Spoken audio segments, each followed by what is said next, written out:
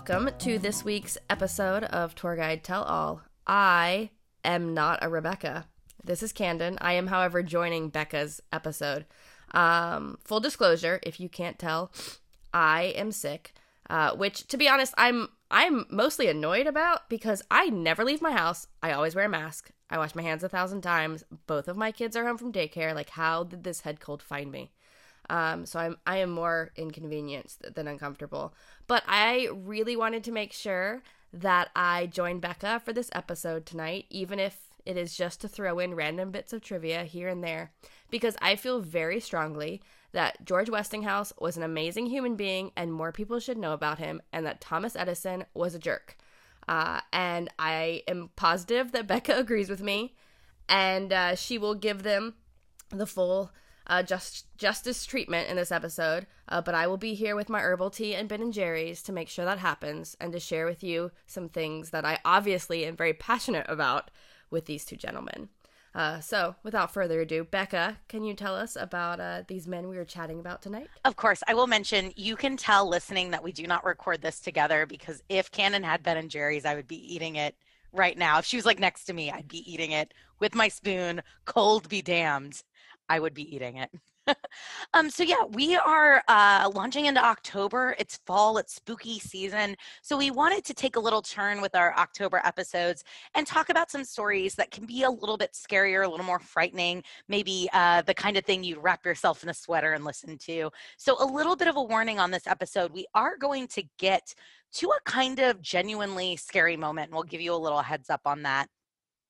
But we're talking about two men, two great titans of American industry, and this conflict. And the reason we talk about it is it actually overlaps really beautifully with a tour that we do in Washington, D.C. on Embassy Row. So if you're walking up Embassy Row, you see all these beautiful mansions, and a lot of them come from the Gilded Age. But there's one mansion that's actually the oldest mansion still standing in the DuPont Circle neighborhood, and it's the Blaine Mansion. It was constructed in 1881. It was built for a Secretary of State, James Blaine, who was also a longtime congressman and three-time candidate for president of the United States. It was designed by a man named John Fraser, who would work on completing the Washington Monument. Blaine spent something in today's money like $1.3 million to build this beautiful mansion, and then he lives there for like 2 years, and then he sells it. So it's really striking. We'll put a link to it in the show notes. Big, beautiful red brick mansion. The Blaine Mansion was the home of George Westinghouse, his Washington, D.C. home. So Westinghouse buys it in 1901, so about 20 years after it was built, and that's his D.C. residence for the last dozen or so years of his life. And George Westinghouse, I agree with Cannon 100%. He is like a man who does not get enough credit. He's a true American icon. He is one of our most important inventors and innovators and engineers, and he gets so overshadowed by other people that we'll talk about. But his story's amazing. He's, grows up as a young boy, very kind of modest upbringing. He's super smart, very clever with machines, even as a kid. He enlists in the Civil War when he's 15 years old. He fights for all 4 years. Like, that was a hard war. To survive all 4 years, to me, is bonkers. He was in the Army, and then he was like, okay, I've done this for a while. Now I'm going to join the Navy because that's like a new challenge. So he fought in 2 branches of the armed forces. And then when the war is over and he's 19, he patents his first invention. And from then on, he's just like a patenting machine. He's going to have more than like 300 patents in his lifetime. Air brakes, railway systems, signaling, and track improvements for railroads. He does a little bit of everything. Did you know, here's my first random trivia fact, going back to his, kind of his first and biggest, well, biggest is subjective, invention with the air brakes. Do you know how trains used, like, what the braking system was before him? Like putting blocks of wood on the track? No, they had like these guys who had to run from car to car to manually put the brake on every individual car. Westinghouse was, I guess, near some railroad tracks at some point, and he saw these 2 trains where the conductors saw each other. They knew it was coming, and they couldn't get the trains to stop in time. But I had never, like, the compressed air brakes I would have never come up with, but I didn't realize that before that they just ran along the train and had to like manually stop each car as they went, which is just insane. We're obviously history majors and historians, which is why we're not digging into the logistics of Westinghouse's inventions. Literally, all I know is that like they're called air brakes, and I assume they use some sort of air to stop a rail, like Oh, Becca. a train. Today on my cold bed, because I could not nap but also needed to rest, I like was reading some of his patents, which only 10% made sense to me. And then I went onto a whole deep dive into the incandescent light bulb, which I'm sure we'll discuss later. But I know a lot more about the light bulb than I ever needed to know now. But his patents were very interesting. So I do now know how railway air brakes work. As he's growing his business and as he's growing his industry, he gets an interest in gas distribution and telephone switching, which doesn't sound all that exciting. But as he's dealing in this, he starts to get really interested in the relatively new field of electrical power distribution. So around 1883, 1884, Westinghouse decides, I want to get into electricity. And at this point in the United States, there's only one guy who deals in electricity, and that's Thomas Edison. So Westinghouse puts himself on a path to come up against one of the most insane men in American history. I agree with I don't want to say insane Edison. He like jerk just seems like such a good word to describe him, which I had no idea growing up. I had never heard of Westinghouse until I started leading the DuPont tour, and they were like, oh, here is this awesome house. It's old, and here are some cool people who lived in it. I'm like, oh, I've heard of Edison, never heard of Westinghouse, and then that was it. But I never knew growing up that Edison was just like not a nice guy, and it turns out he wasn't. It's one of the greatest propaganda campaigns, I think, in American history, where Edison is considered sort of the greatest American inventor. He is prolific. There's no way around it. The man patents something like over 1,000 inventions. His record for inventions was just broken a few years ago. Okay, but here's where I think he's a jerk. Did he actually invent most of those? No. No. He buys and steals. Which I didn't know. I did not know that as a kid. I didn't know that. It was either this tour and the whole current thing and learning about Tesla, who I know we're not going into. I'm not 100% sure where I really learned about the darker side of Edison, but I'll always drop my pop culture thing, which is Bob's Burgers, which is one of my favorite TV shows ever. And they do an episode on Edison. And it really was like, to me, I always take this mentality of like, how much of this is true? And started digging in, and I was like, oh, all of it's true. So let's talk about Edison. He is prolific.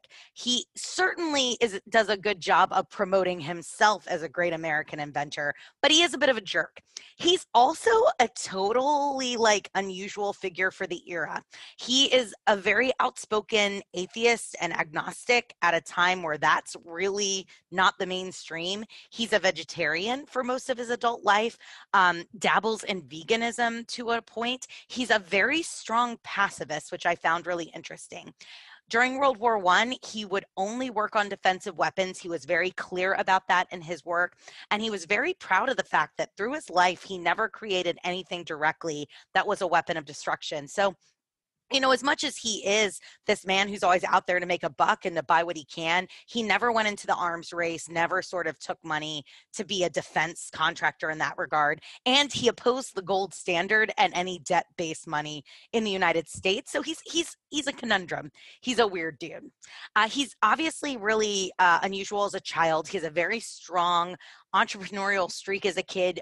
We're not going to go into Edison's whole life because it's really fascinating, but he's like a bit of a con as a child. He realizes he can buy newspapers and resell them at a higher rate, and he realizes a lot of ways to make money quick.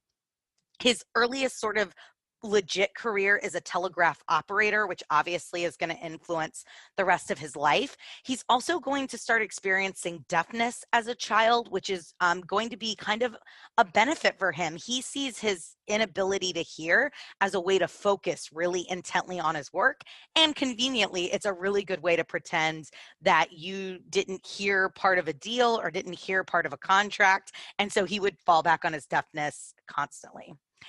I cannot even go into the list of things that he invented or claimed to invent. They're endless. But of course, like you were mentioning, Candon, the accusations of how much of his work was bought, how much was stolen. He spied on all of his competitors. He was known for buying out research assistants and anybody he could. He had very unethical business practices and insanely outrageous public relations, which we're going to get into.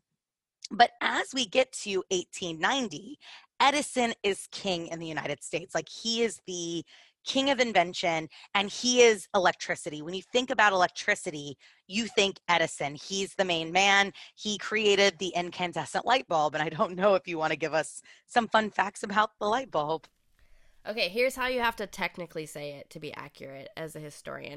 Thomas Edison invented the first commercially viable incandescent light bulb. So there were at least 20 inventors before him, and they used different types of filament, so they didn't last very long. So Edison's was known as the 13-hour bulb because it lasted for 13 hours. I'm trying to think today about what my life would be like pandemic life, if I had to replace a light bulb every 13 hours. I had the exact same thought after I read that. I was like, I wonder how long that light bulb in that, because we have this one lamp we just leave on. It would have just been like, don't turn it on. Don't turn it on. Yeah, never. Only if you need to. There was some guy in Italy who invented like a 50-hour light bulb, but then kind of just left and never tried to market it. But whatever. 20 people before him worked on the incandescent light bulb, but he had the one that like you could actually sell. And I don't know if it was him or he at least patented, whether he did it or stole it from someone else, the corkscrew.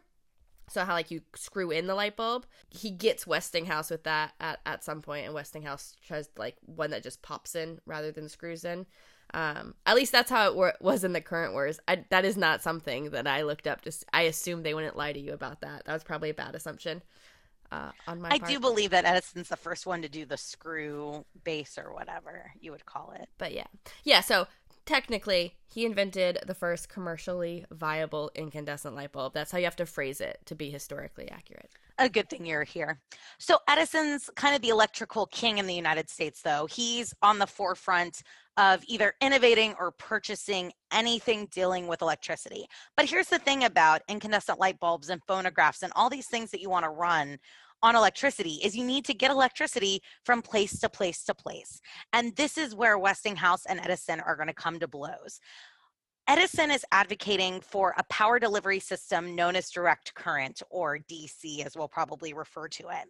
But he's facing a lot of pressure and competition from alternating current arc lighting systems, AC. So if you know the band AC/DC, that's what that's a reference to. AC is more popular abroad, and it's what's being developed and innovated abroad, and it's what Westinghouse starts to invest in. Westinghouse sees that alternating current is successful other places, and he believes it can be successful in the United States. And so he is going to buy up a lot of patents. He's going to innovate, and Westinghouse is going to start promoting himself as an alternative to Thomas Edison and his direct current system. And this brings us to what we have referred to and what the press called as the current war, or the war of the currents. So this becomes kind of a big public relations fight. It becomes this sort of war of ideas. Westinghouse started developing his transformers in the late 1880s. The idea is that alternating current can transmit electricity over long distances because it uses thinner and cheaper wire. And it steps down voltage at the destination so that the user can use it. So it's like high voltage as it travels and lower voltage at the point. This is really important because what Edison has, his direct current, it's really designed for short distances. And so it's great if you live clustered in a very densely populated urban area, but if you live out in the suburbs, or you live out in the rural area, or you're in a city that's further away, AC starts to look really, really interesting, and it starts to look really profitable. And I find it really interesting that Westinghouse is very open to the European ideas and bringing them to the United States, where Edison's really sort of resistant to it. I just want to make sure that when we say, densely populated area versus suburbs, Edison's can travel like a mile, if that. So like a New York City block could work. But then if you wanted to go to the other side of Manhattan, too bad. So it was very short distances. And Edison recognizes that that's kind of an issue, but he sort of figures he's just going to light up New York block by block by block by block, and that's how he's going to make his money. But Edison realizes, like, oh, I've got a problem. I can't go from one end of Manhattan to another. And he's smart enough to hire people to help him, including Nikolai Tesla, who we won't get in depth on, but I think it's important to note he works with Edison on this for a period of time, and he basically tells Tesla basically tells Edison, your only option is to go to alternating current. If you want to go over longer distances, you've got to go to alternating current. And Edison basically blows him off. He says, that's a splendid but utterly impractical idea. And so it's not like Edison doesn't realize that DC isn't working or that it's not practical or scalable. Plenty of people are telling him. And Westinghouse, with being smart and being a man with capital and money to invest, he buys up some of Tesla's work and applies it to his alternating machines. So Edison knows he doesn't have the better product, but what Edison has is his name, his reputation, and at the time, the biggest electrical company in the United States. And so he launches a massive public relations war against alternating current. And his biggest selling point is that it's unsustainable and it's super, super dangerous. Edison says, just as certain as death, Westinghouse will kill a customer within 6 months after he puts us in a system of any size. He has got a new thing, and it will require a great deal of experimenting to get it working practically. So basically, Edison's like, sure, this thing exists, but it's going to kill you if you put it in your home or your town. So he starts scaring people. It's a scare campaign. And, Edison is motivated by the fact that, like, he's already put so much time and energy into trying to build this DC system that he feels invested in seeing it through. And most of his DC units and transport all depend on copper wire, and the price of copper is rising and rising. So he's losing a ton of money on district current, but he doesn't want to switch like horses midstream. So he just decides it's better to convince everybody that AC is going to kill you. Now, I like that Westinghouse is not a total chump in this story. Like, he fights back, and he does so with some business tricks, including going to cities like New Orleans that Edison had refused to go market down to. And he basically says, look, I will sell you electricity for pennies on the dollar. He way undercuts Edison so that by the time Edison gets down there, they're like, oh, you want to charge us 10 times what we pay for electricity?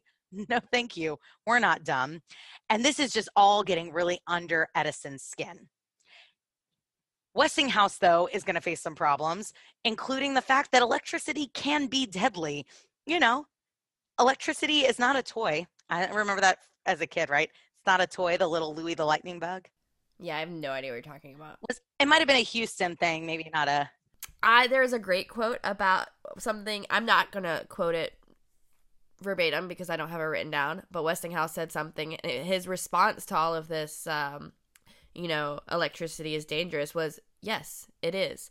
Just like revolvers and whiskey. But everything could be dangerous if you use it incorrectly, which I thought was a great, noble response to it. He didn't say, no, it's not dangerous. Mine is fine. He said, yes. Because that would be a lie. It would be a lie.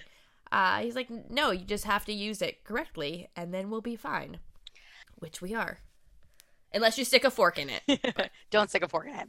Louis the Lightning Bug, I just Googled, was actually from the Alabama Power Company. But I remember him at the Houston Rodeo every year, Louis the Lightning Bug.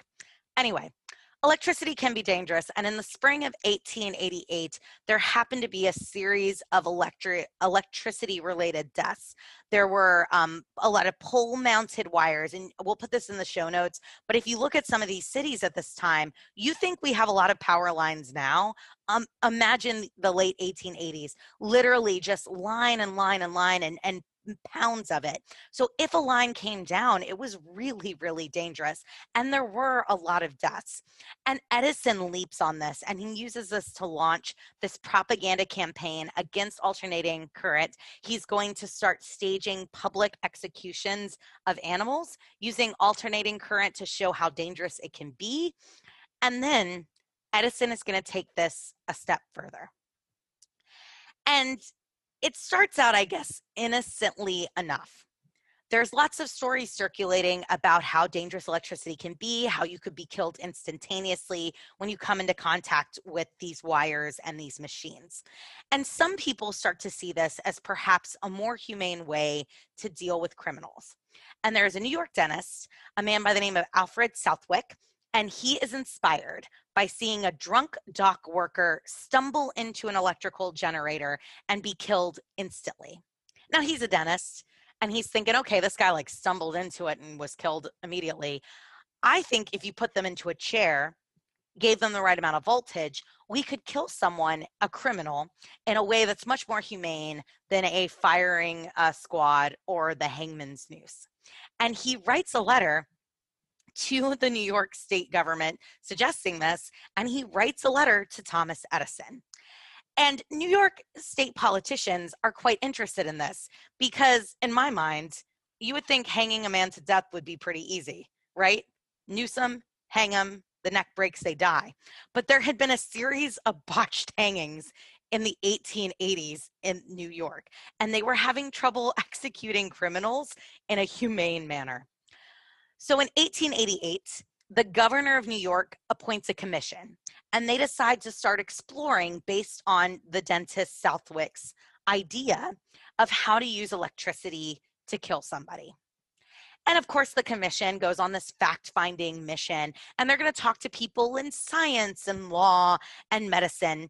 And of course, at this era, if you wanted to talk to the biggest name in science, you would talk to Thomas Edison. Edison, in his weird little, very hard to pin down personality, is opposed to the capital punishment entirely. He doesn't believe in the death penalty, but then he sort of comes back around. So at first he's like, I can't be a part of this. I don't believe in capital punishment. But then he sees the business potential, and he comes back and he sort of says, well, look, I don't think that we should have capital punishment, but if we're going to do it, I happen to know that Westinghouse's alternating machines can definitely kill somebody. And he's going to tell this to the commission. He's going to tell this to the governor, and he's going to go to the newspapers. And he's going to say, electricity can kill a man in a 10,000th of a second, but only if it comes from Westinghouse's alternating machines. And he's very clear that it's Westinghouse's invention that's dangerous. So I think this might actually go back to the animals, but at some point, I think in the movie The Current Wars, it's with a horse. Edison did it with multiple animals. Well, no, oh yeah. Though not, yeah. There was something about stray dogs that he would purchase. There is a story floating on the internet, and our job is to correct internet myths. Topsy, the circus elephant, was electrocuted or killed by electricity, but that was not Edison. It was not part of his PR campaign, so Edison did not electrocute Topsy the elephant.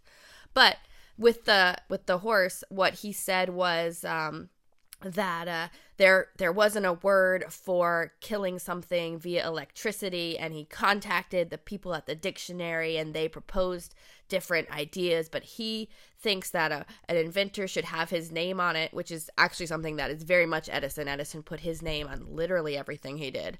But Edison said, and he proposed that the word should be Westinghoused. So when you killed an animal, or in this case, a criminal, via electricity, the word would be, they Westinghoused him, which is horrible. Goes along with him being a jerk, but also really good PR or bad PR for Westinghouse, good PR for Edison to turn his name, both as a person, but also the name of his company, to immediately have people think about death by electricity, which I hate Edison for, but that good for his goal, I guess. Yeah, and so the Topsy thing always kind of comes up, and it really boils down to Edison wasn't directly involved, but when they electrocuted Topsy, it was because by this point, Edison did choose to demonstrate how dangerous alternating current was by staging these demonstrations for the commission, for the governor of New York, and he frequently used animals, horses, calves, and dogs.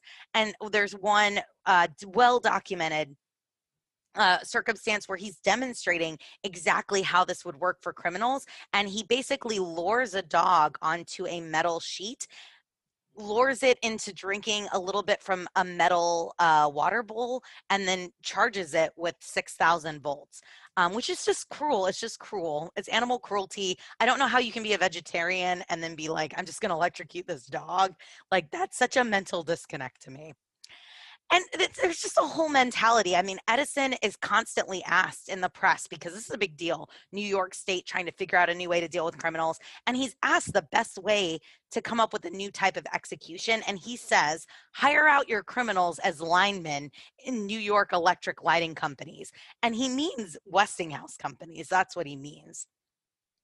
Eventually, though, everybody sort of gets on board with the electric chair. They get on board with the idea that you're going to strap a criminal down and you're going to run them through with electricity. And because of Edison's lobbying, the New York State government believes they need alternating machines. Now, of course, Edison isn't going to just he doesn't really advocate for AC, doesn't have AC machines, but he's going to make sure that Westinghouse's machines end up in their hands, because Westinghouse refuses. He refuses to sell his invention to purposefully kill a person. And he tells New York State to basically get lost. Edison has a man working for him. He pays him to create this chair, to work on the tech, so that it's not Edison directly, but it's basically Edison's money. And then this man manages on the black market, I assume, or through some backhanded deal, to buy some of Westinghouse's alternating current machines. So even though Westinghouse refuses to sell them for this purpose, somehow somebody manages to get them. And so here we are. It's 1890. There's a man named William Kemmler. And we're about to get to the part of this episode where you might just want to, if you're a little sensitive, just be forewarned. Kemmler is a bad dude. He's an alcoholic. He's a troublemaker. He's an abusive type. And he, one morning, wakes up super hungover. And he's in a really bad mood. And he gets into an argument with his girlfriend, or common law wife. She was reported as both. Her name was Tilly Ziegler. They argue. He walks away. He's still really mad about the argument. He goes to the barn. He grabs a hatchet and he murders her. A brutal slaying. He then goes to his next door neighbor and turns himself in. So the police show up. You've got a man covered in blood and a dead woman. This is an open shut case. This man killed Tilly. There's no question about it. The trial goes very quickly because he's clearly guilty. And 3 days later, he is sentenced to death by execution.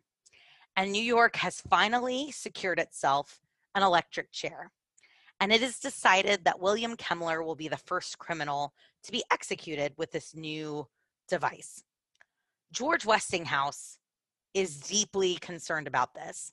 It is not that he believes that Kemmler is innocent or that Kemmler doesn't deserve to have what's coming to him.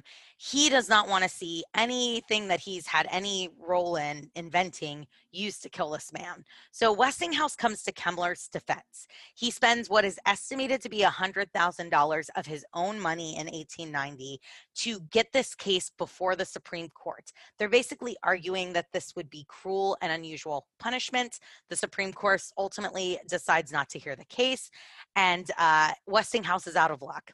There's nothing he can do to stop this from happening. This electric chair has been in development for almost 9 years. So it is considered good to go. They have tested it. They believe this to be the right machine. August 6th, 1890. 17 witnesses. Westinghouse is not one of them. He was invited, which I find to be like so odd. And of course he doesn't go. Kemmler is strapped into the chair. He says his final words, "Gentlemen, I wish you all good luck. I believe I am going to a good place and I am ready to go." They strap him in. They cover his face with a metal restraint, and then another piece of metal is put over his bare head. So he's like strapped in, restrained, covered with metal. They are going to shoot him with 1,000 volts for 17 seconds. This was considered enough electricity to induce a quick unconsciousness and a cardiac arrest. The reason they think this is enough is because the day before they brought in a horse, strapped the horse in, shot it with 1,000 volts of electricity for 17 seconds, and killed it. So they figure if it kills a horse, it'll kill a man. But here's the thing, it's not enough.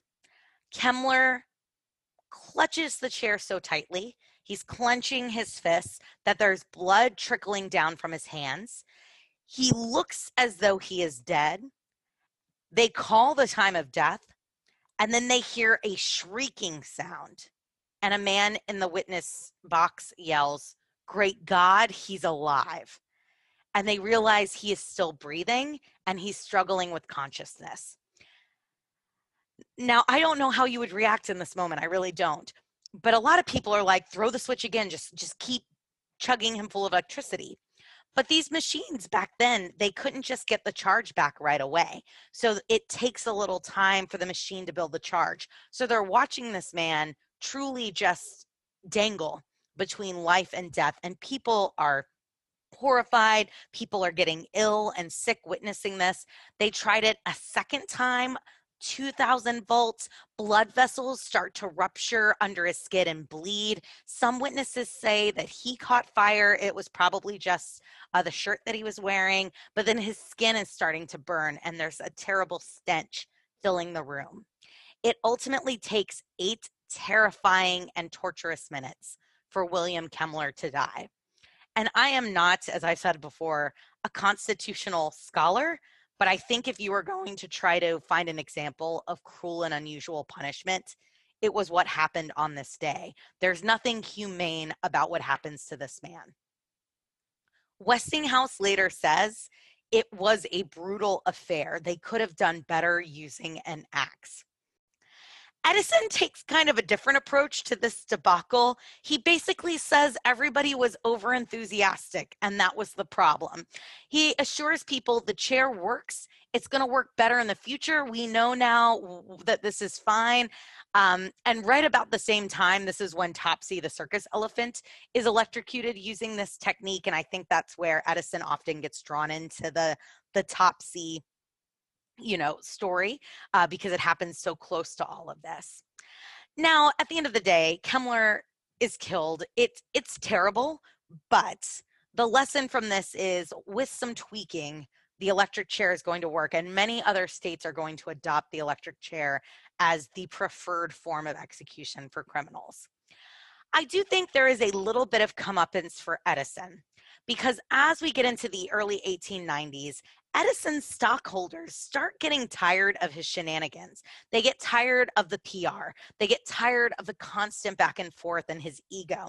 And eventually, he is forced out of a controlling share of his own company. So Edison's basically forced out of Edison Electric, and it is going to become General Electric, which still exists today. So GE is what has become of the Edison Electric Company. And to add insult to injury, in 1893, Chicago is hosting the World's Fair. Edison desperately wants to be the person to light the World's Fair. He really wants General Electric to get the contract. And Westinghouse is, I don't think so, buddy. George Westinghouse makes it his personal mission to light the World's Fair just to spite Thomas Edison. And so he underbids, and I mean like 50% of what he was actually going to spend. He is going to go into personal debt doing this, but he does it just because he wants to show up Thomas Edison. And it's the biggest showcase for alternating current that you could possibly imagine. He strings up electricity all throughout Chicago for the better part of a year. The city is illuminated day and night, and it sells alternating current better than anything else. Edison dies in 1931. He has like an insane legacy today. It is crazy to me how much we love Thomas Edison. I don't think we study that many inventors in school at all, but if you only study one inventor, it's probably Thomas Edison. Technically, however you want to determine this number is questionable, but technically he is considered to hold 1,093 patents. How much of those patents were his own inventions is certainly debatable. That was a record he held until 2003, which is kind of nuts. Almost 100 years. Do we know who beat it? I do. He was, I think, a Japanese inventor who then moved to the United States. I always say this with Thomas Jefferson that he wasn't as much of an inventor as he was an innovator. So as much as I dislike personally Thomas Edison, I do want to give him some credit because even with the patents that he bought or stole from other people, he usually didn't take exactly what was invented and say, "Oh, I did this." He did make them better. He made them more commercially viable or he improved on them in some way. But I personally don't think it is correct to say that he invented from scratch 1,093 things, or even he could have invented far more than that, patented from scratch 1,093 things. But he did have a hand in all of them, so I'll give him a little credit where it's due. And there's a lot of numbers out there for Edison if you want to be like, there's the number 512 patents, which is supposed to be the patents that are accepted worldwide. And that Edison was the first to hold that patent. And it is incredible. It's amazing to look at the scope of his work. But I think that so often we talk about Edison in a really narrow kind of frame of mind, and we don't talk about how he got there. We don't talk about the amount of work he stole, the amount of work that he manipulated, the way he played the press. But it is interesting to see that he gets a little bit of that pushback even while he's alive, and he ends up dying not at the head of his own company, which says something. I feel like, and based on the way he is portrayed in a lot of pop culture and writing, his ultimate goal was to be the first at something. I did this the best first. And not necessarily to leave any sort of legacy regarding it or any improvement. It was just he wanted his name on it first. And obviously I did not know the man, but that is how things seem to have been reported as to his ultimate goal, which is why I like Westinghouse far better, because that was not Westinghouse's goal. Westinghouse's main goal in life, it seemed, again, did not know him, though he is very much on my list of people I would invite to a dinner party if I could invite a whole bunch of people living or dead. I want to talk to the dude who was 15, fought in 4 years of the Civil War, and survived, because statistically, that is bonkers. I just watched it, which is why I keep going back to this. But there's a scene in the current wars where he kind of escapes what would have been guaranteed death by being super clever. But I won't say it because I know you haven't seen it yet. I did look that up. That scene is not true. But I will give the writers of the movie credit because it really seems like it's something Westinghouse would have done. Do you know what the Westinghouse Electric Company is today?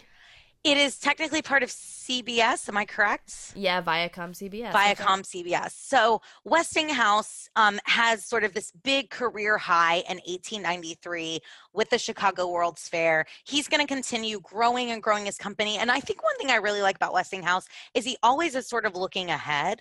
And so he's always like, he gets into electricity and then he gets into this thing. And then he starts to see how the home is changing and he dabbles in appliances. And so he really sort of is a little bit of everything. And he works all the way up until about 1907. By 1907, his health is not in such a good place, and there's a financial recession in this time period. And so he'll die in 1914, but he basically works up to about the last few years of his life. At the time of his death, he held about 300 patents, which I think is impressive. It's hard to compare it to a number like Edison's, which is so staggering. But I think that Westinghouse's 300 are more earned. They're a strong 300. It's a strong 300. And as someone who has patented nothing, 300 is very impressive to me. And he owned about 60 companies. He was a very savvy businessman. And he understood that one company can't do everything well. So you needed different companies to focus on different strengths. And yes, the Westinghouse Electric Company would change hands and ultimately become what is now, I think, Viacom CBS. So everything's owned by everything. Or everything's owned by like the same 5 companies. Yeah, I think that's true in so many industries, but we don't need to get into that. And then one of my favorite things about Westinghouse is that Although he's not as well remembered today, for us in DC, there's a lot of opportunity to talk about him. The Blaine Mansion on Massachusetts Avenue is still standing. And even if I'm not doing my Dark Side of DuPont tour where we talk about the electric chair and the scarier stuff, even if I'm just doing an Embassy Row tour, I always mention Westinghouse and his work and his contributions outside of the Blaine Mansion. And Westinghouse today is buried at Arlington National Cemetery. So he's originally buried in Woodlawn in Brooklyn, but then shortly thereafter, he was moved to Arlington, which makes sense because it's a Civil War cemetery and he's a Civil War veteran. Another Westinghouse legacy that you and I don't get to enjoy very much, being tour guides and public service sector. But when Westinghouse was, this big industrial titan, a 6-day work week was how it worked, but not for his employees. They had a half day on a Saturday. So he was very big into the 5-day work week. Which was innovative back then. I don't know what that's like, but personally, what is a weekend? I understood that reference. I know. I was, as I said it, I realized I've said that twice in this. I've said it in 2 other podcast episodes. We say it a lot. We do say it a lot. I think the biggest thing I want people to take away is that Edison wanted his name on everything and to be the first at anything that he did. And he didn't always go about it in the most noble of ways. He cared about his legacy, but he didn't care how he accomplished it as long as he was remembered. But Westinghouse, on the other hand, he thought it was more important that his legacy improve the lives of other people. His most enduring quote, I actually have this one written down. "If someday they say of me that in my work I have contributed something to the welfare and happiness of my fellow man, I shall be satisfied." And I feel like Westinghouse just cared more about doing it right and just and the fair way. I mean, in the end, they got what they wanted. Westinghouse brought electricity not just to the rich, but to everyone, and everyone remembers Edison's name. The kicker for me, as a lover of George Westinghouse, is that he was awarded the highest honor by the Association of Electrical Engineers, which is the Edison Medal.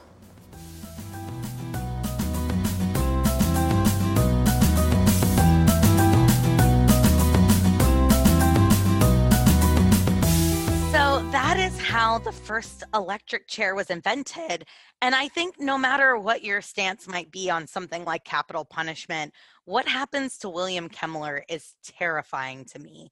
And the 17 people that witnessed that episode, if you go dig into newspapers and you see, several of these people talk to the press, it was such a harrowing moment in our history. And we don't really tend to talk about this, but it's scary and audacious and insane that this is something that we sort of allowed to happen. I always, when I tell this story or listen to you talk about it, the image in my mind is that scene from The Green Mile, which I had to leave the movie theater from because I feel like they were sadly similar.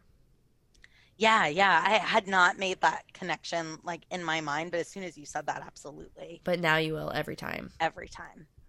Sorry to everybody listening to this. So that's the electric chair. This is our October episodes. We're going to be coming at you with more episodes this month dealing with death, with scandal, with spooky things. We're going to be talking about some haunted sites in Washington, D.C., some of our favorite cemeteries. So you're going to want to make sure that you're subscribing no matter how you listen to this podcast. If it's on Apple, iTunes, if it's on Spotify, anywhere, make sure you're subscribing. We love your reviews. Your reviews are so helpful to us. We love your feedback. You can always email us, tourguidetellall@gmail.com, or follow us on Instagram, Facebook, Twitter. We'd love to hear your thoughts on the episode, questions you have, or suggestions for future episodes. We got a great email from a listener who both suggested a future topic, but also suggested that we should call it Pitch to the Pod.